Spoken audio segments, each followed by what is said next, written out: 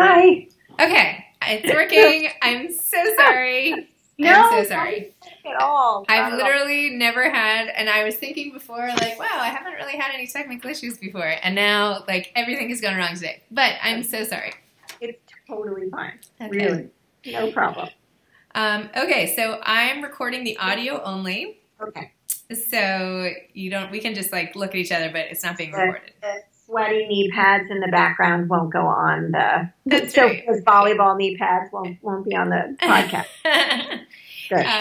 So I'll read your short bio and then I'll just ask you a bunch of questions. Sure. Sounds great. I have them in front of me too. I got a chance to look them over. So yeah. Okay, great. I'm thrilled today to be introducing Susan Verde. Susan is a yoga and mindfulness teacher and describes herself in this order as author, yogi, and mom. A native of Greenwich Village in New York City, she now lives in East Hampton with her 3 children and their dog. So welcome, Susan. Thank you. Thanks for having me. So for listeners who aren't familiar with your many children's books, can you share what some of them are about? Sure. They sort of cover a whole range of topics. But they have kind of the same underlying messages. They range from books about exploring and celebrating art and art exploration to yoga to friendship and mindfulness and music. They kind of cover a whole range. But they all, I feel like they all sort of connect in that they're really about kids finding their voice and celebrating their own experience. And how and why did you start writing children's books? When did that happen? I've been writing forever. I wrote a lot of poetry as I was growing up, my parents always had me reading and had books everywhere. So books were a big part of my life. And then I was an elementary school teacher for many years, and an avid collector of picture books. That started way before I had kids. And then of course I had an excuse to have them when I had my children. But really they were for me. But, so I guess I started writing picture books per se. Once I had my kids, I had taken a step back from being in the classroom, and I was fortunate enough to be able to stay home with them. And as I was reading and as I was observing and as I was participating, there were just a lot of things that I felt could be covered. A lot of experiences that I wanted to capture, and I just was writing.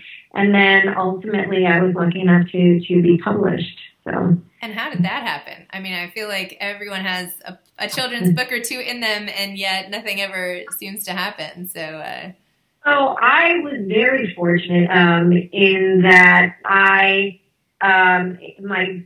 publishing journey began. I had this stack of stuff that I'd written, and I have a very dear friend who's a picture book writer, Emma Walton Hamilton, and she has a workshop or a conference every summer out in Southampton where I live. And I approached her one day and I was like, what am I going to do with all this stuff, And she said, come take my workshop. Maybe you'll be inspired. Maybe you'll learn something, whatever.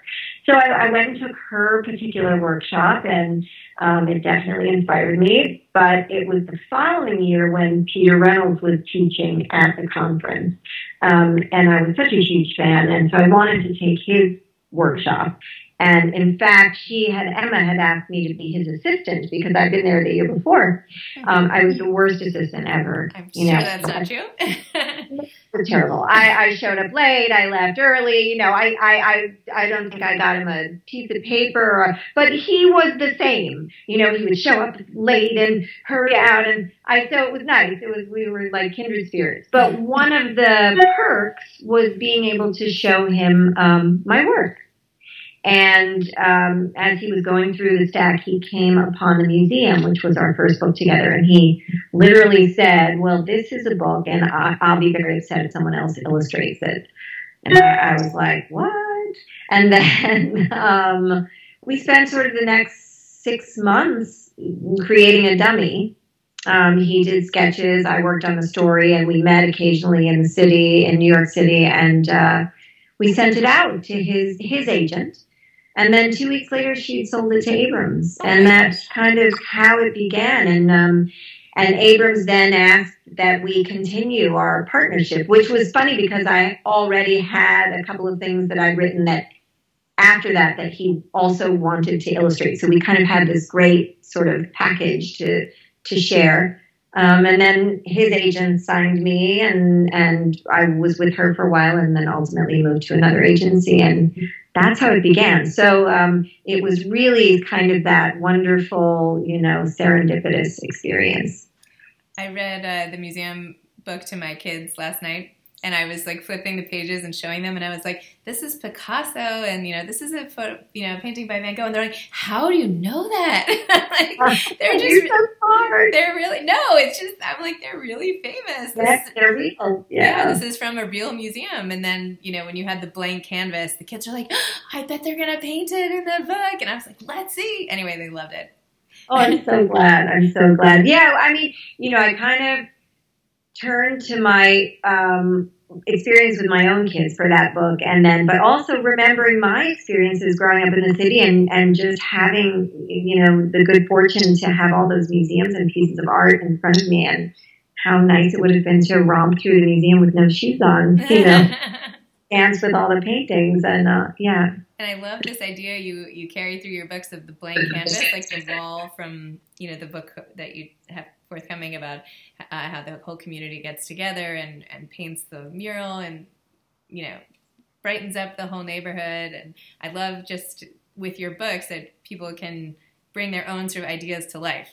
Was that intentional, this theme of yours, or? I mean, yes and no. I actually, it was certainly for the museum, and I guess also for Hey Wall. And now that you brought it to light, the idea is that kids are so, they're so smart, and they're the ones who are going to come up with ideas and ways to fix and change and conquer the world. And so I think that kind of infuses its way into the books. Even with the Water Princess, although it was someone else's story, I wanted it to be hopeful so that when kids read it, they can come up with solutions, because they are at that point not as jaded as we are, and certainly open to creativity and all of that and all they can offer. So yeah, I think that it's kind of purposeful and accidental at the same time. Your books, I feel, also have this very soulful, calming element. It's like, I feel like instead of me crazily reading to the kids at the end of the night, when sometimes I'm just like trying to get through books, like, okay, 3 books, then they're going to go to bed. Yours, like, I read so slowly to them, and they all kind of get into it. It's like your words, and I'll just read some that you have from I Am Yoga. But anyway, it really works. Whatever secret sauce you're putting in your books, I don't know, it really impacts us as a family. But so in I Am Yoga, you wrote, when I feel small in a world so big, when I wonder how I fit in, when the world is spinning so fast, I tell my wiggling body, be still. I tell my thinking mind, be quiet. I tell my racing breath, be slow.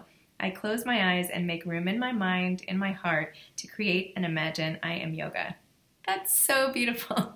It's just beautiful, and it's therapeutic, and I feel like I need it, like the kids need it. How do you, I know you have training in mindfulness and yoga, teaching for children. How do you combine sort of what you've learned there to put the words in the books to have just the right sort of tenor to be impactful? Oh my gosh, I'm totally honored by what you said.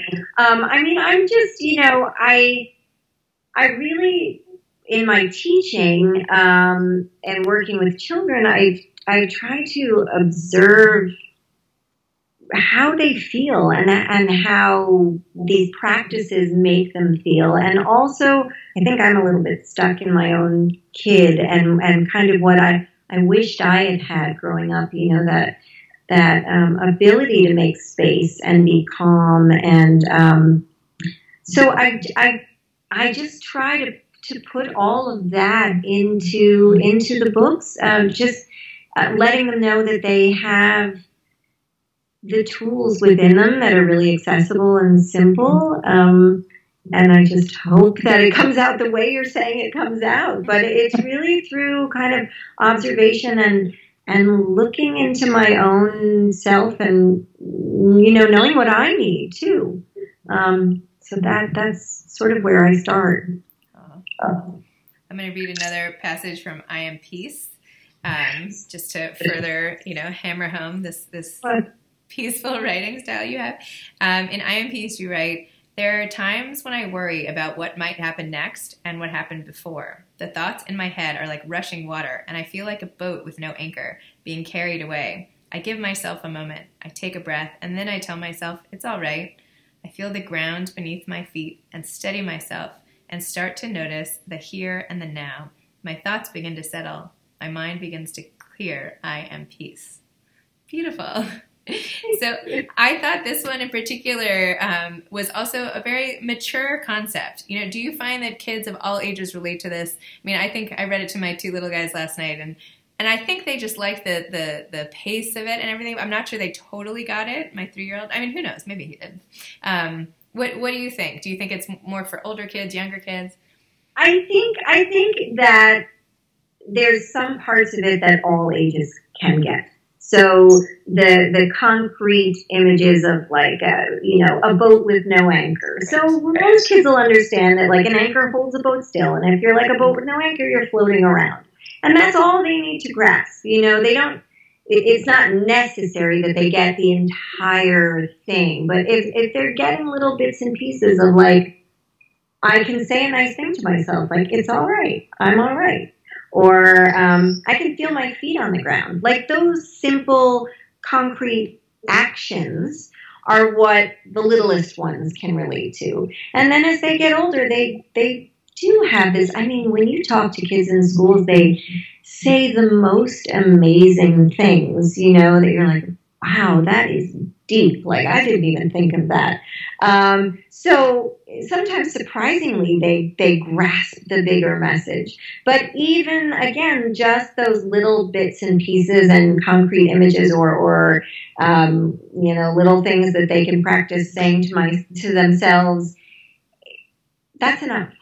Mm-hmm. That's enough of a start. So if I try to infuse the bigger message, the headier message with the smaller, accessible practices or activities or thoughts that I hope that the youngest ones can get a hold of. So when you go and teach mindfulness and yoga, I guess, but mindfulness in particular at schools, and do you do people's homes? I'm not sure, or just individuals, or just schools, or what? Mostly I do schools, or, the library or whatever. Mostly I'm in the schools. I think I've done classes in studios, and I've done a couple of privates, and things like that. But I really like going into the schools, and that seems to be the place where I'm most requested and most comfortable, because it's kind of like exactly where they need it. Mm-hmm. Yep. There's so much going on in school, and whenever I do go and work with kids in schools, I always try to kind of infuse some small things that teachers can do, because, the idea of mindfulness can feel really big and difficult and time-consuming, and really it's not. So I like being able to share it in that context, so that the educators and the kids can see how simple these practices can be and how they can just use them wherever they are. I remember I was teaching in a school, and one of the parents stopped me, a few weeks into the class, and we ran into each other outside of school, and she said, I was in the grocery store with my daughter, and we were running around, and all of a sudden I turned around, and she's standing in the frozen food section with her eyes closed and her hands on her belly. And I was like, what are you doing? And she said, well, Susan told me if I was overwhelmed, I could stop and take a breath. Aww. And I was like, well, there you go. Like, that's the reason we do this, is just so they feel a little empowered when things are overwhelming.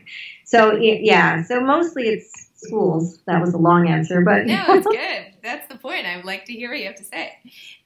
So as a parent, right, I'm not a teacher or anything, but as a parent, and for any parents hopefully listening, what are some mindfulness tips? If you had like 3 strategies that we could have in our back pockets. Yeah. So parents, it's tough because so here I am, teaching all these things and talking about all these things. And I have the same challenges with my now 3 teens that anybody else has. And moments when my kids will say, well, you're not being very mindful, and I need that reminder. So I would say, first and foremost, like, forgive yourself for everything. You're not doing anything wrong. If you lose it, if you have trouble, if you need to step away, like all of that is okay. And actually really good self-care. I need a minute, like give me a break. I'm going to go sit or whatever.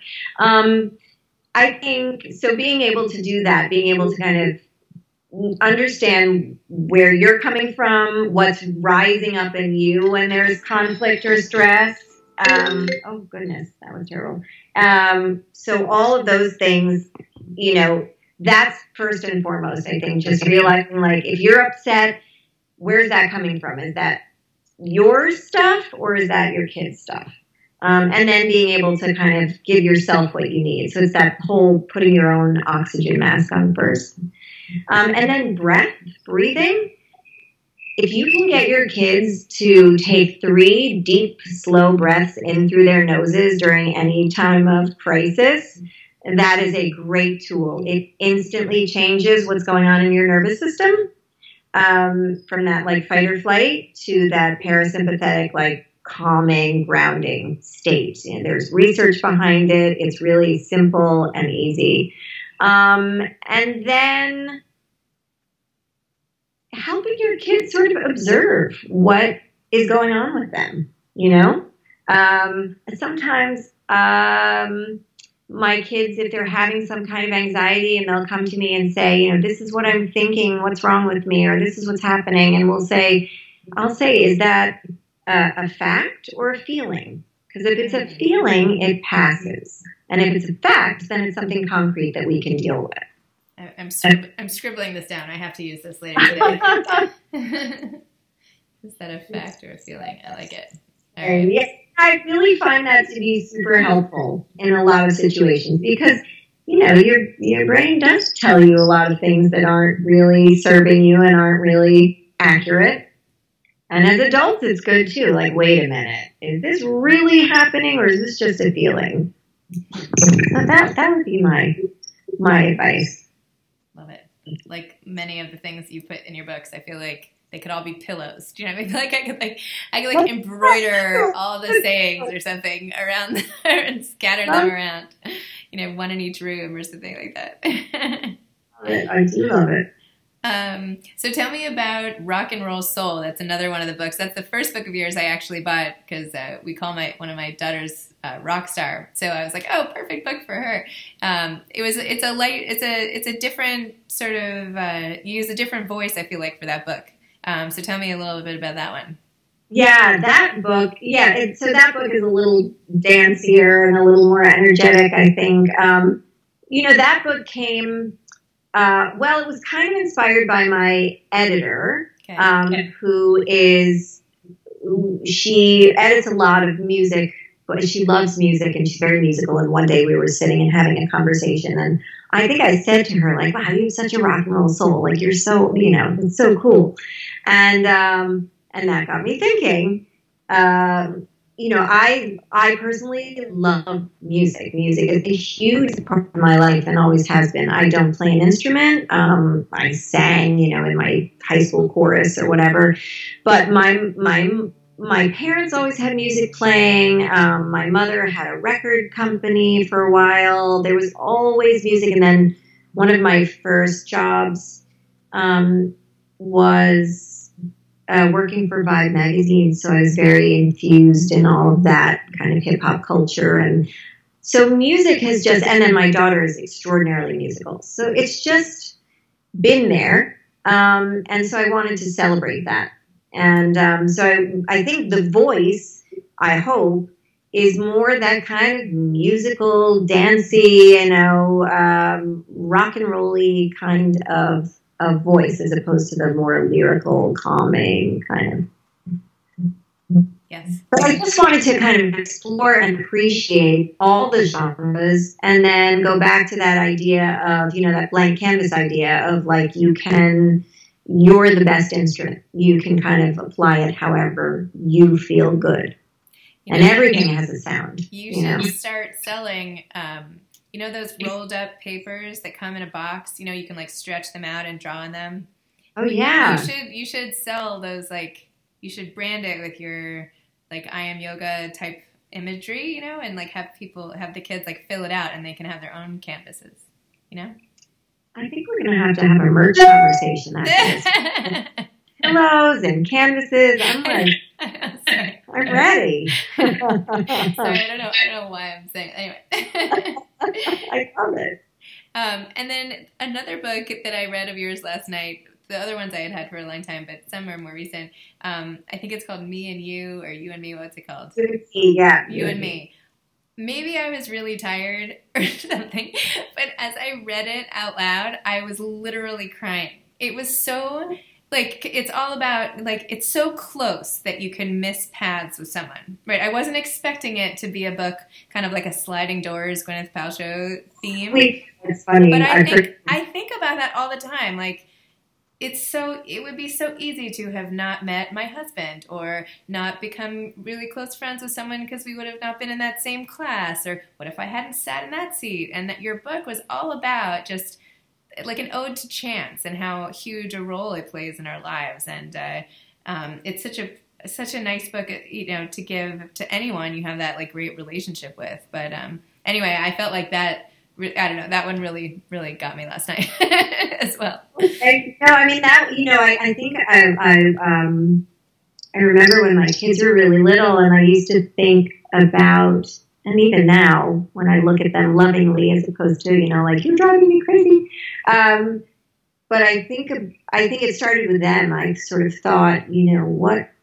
Like, if I had sneezed on that day, or if I had taken a wrong step on that day, or they might not be here. And then how sad, how unfortunate that I would have missed out on these incredible children who have come into my life, or like you said, the friends I made, or the way I met Peter Reynolds. I mean, if I had decided not to take that workshop, this whole trajectory would have been different. And that was actually the project that I already had in line to share with him, so our second book together. But I just, it's that sort of like, if just one little thing had been different, it could have been another great journey. But you think about the people in your lives now and how maybe you wouldn't have known them, and how lucky we are to know them. So.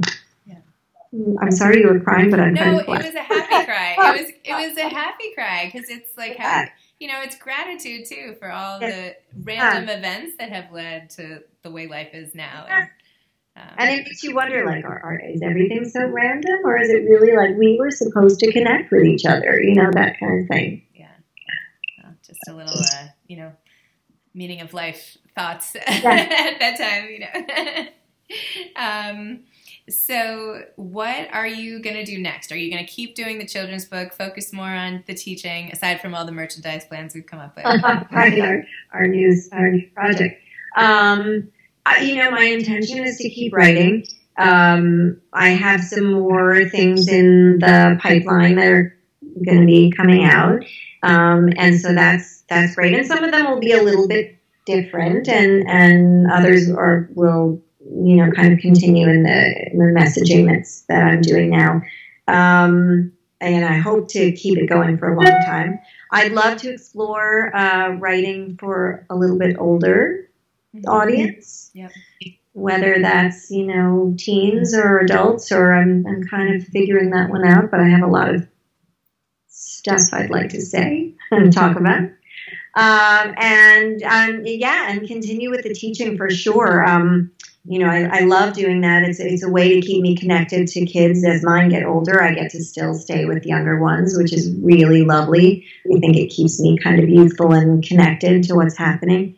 And I also get to teach teachers, which has been great. I'm doing a lot of professional development to teach teachers how to practice self-care and, what is mindfulness really all about? Because these are big terms that people hear over and over and can seem sort of like, what does that really mean? And how can I possibly bring that to my own life?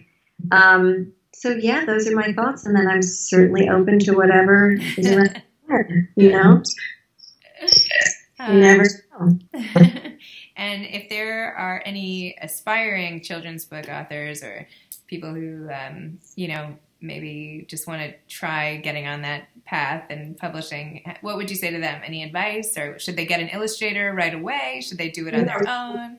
One thing I learned is that, and so Peter and I were quite unique, A, in the way we met, and B, in that we came together as sort of a little package because typically editors and publishers do not want you, unless you are an author illustrator. Mm-hmm. If you are the writer, they do not want you to bring in an illustrator. They really do want to take that process on themselves.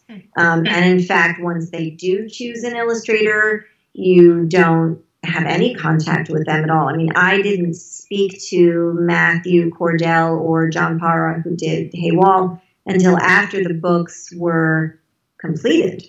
I get to see sort of preliminary sketches and I can give a little feedback to my editor, but there's no direct contact. There's even Peter and I were instructed initially not to speak to one another during the process. I mean that, we kind of broke that rule, but no, typically so that's one piece of advice is even though you have a vision when you're writing, and I mean, I always do as well, don't attach an illustrator to your work. And then the other thing is, just keep writing and keep showing your work to as many people as you can. Keep sharing it, keep putting it out there. Don't give up. I get a lot of rejections as much as I get things accepted and bought. I also get things that just will never make it to the public eye. So just don't give up and just keep going and keep talking and sharing and doing the work. That's awesome. My daughter last night, or actually I guess it was this morning, these days are so long, we were watching the sunrise and she goes, oh, for a second I thought that was the sun still setting. And I said, well, that would be a great children's book. We could write a book about how the night the sun never set and all the kids just stayed up all night and played, and how fun would that be, So anyway, in case she decides to become a children's book author. There are ideas everywhere, and the cool thing is like noticing them and then writing them down. You never know. But I think they're worth at least putting down, so you don't forget. Yeah. Good advice. Well, Susan, thank you. And thank you for dealing with all my technical difficulties today at the beginning of this call. Thank you. Just thanks for sharing all of your advice and your words and making bedtime for my family really a lot more peaceful. So much. No, it was really wonderful talking. I think, I could have kept going forever. So I'm very grateful. And thank you. Okay, well, I hope to see you for real in person, not just on video very soon. Thanks. All right, thanks, Susan. Take care. Okay, bye.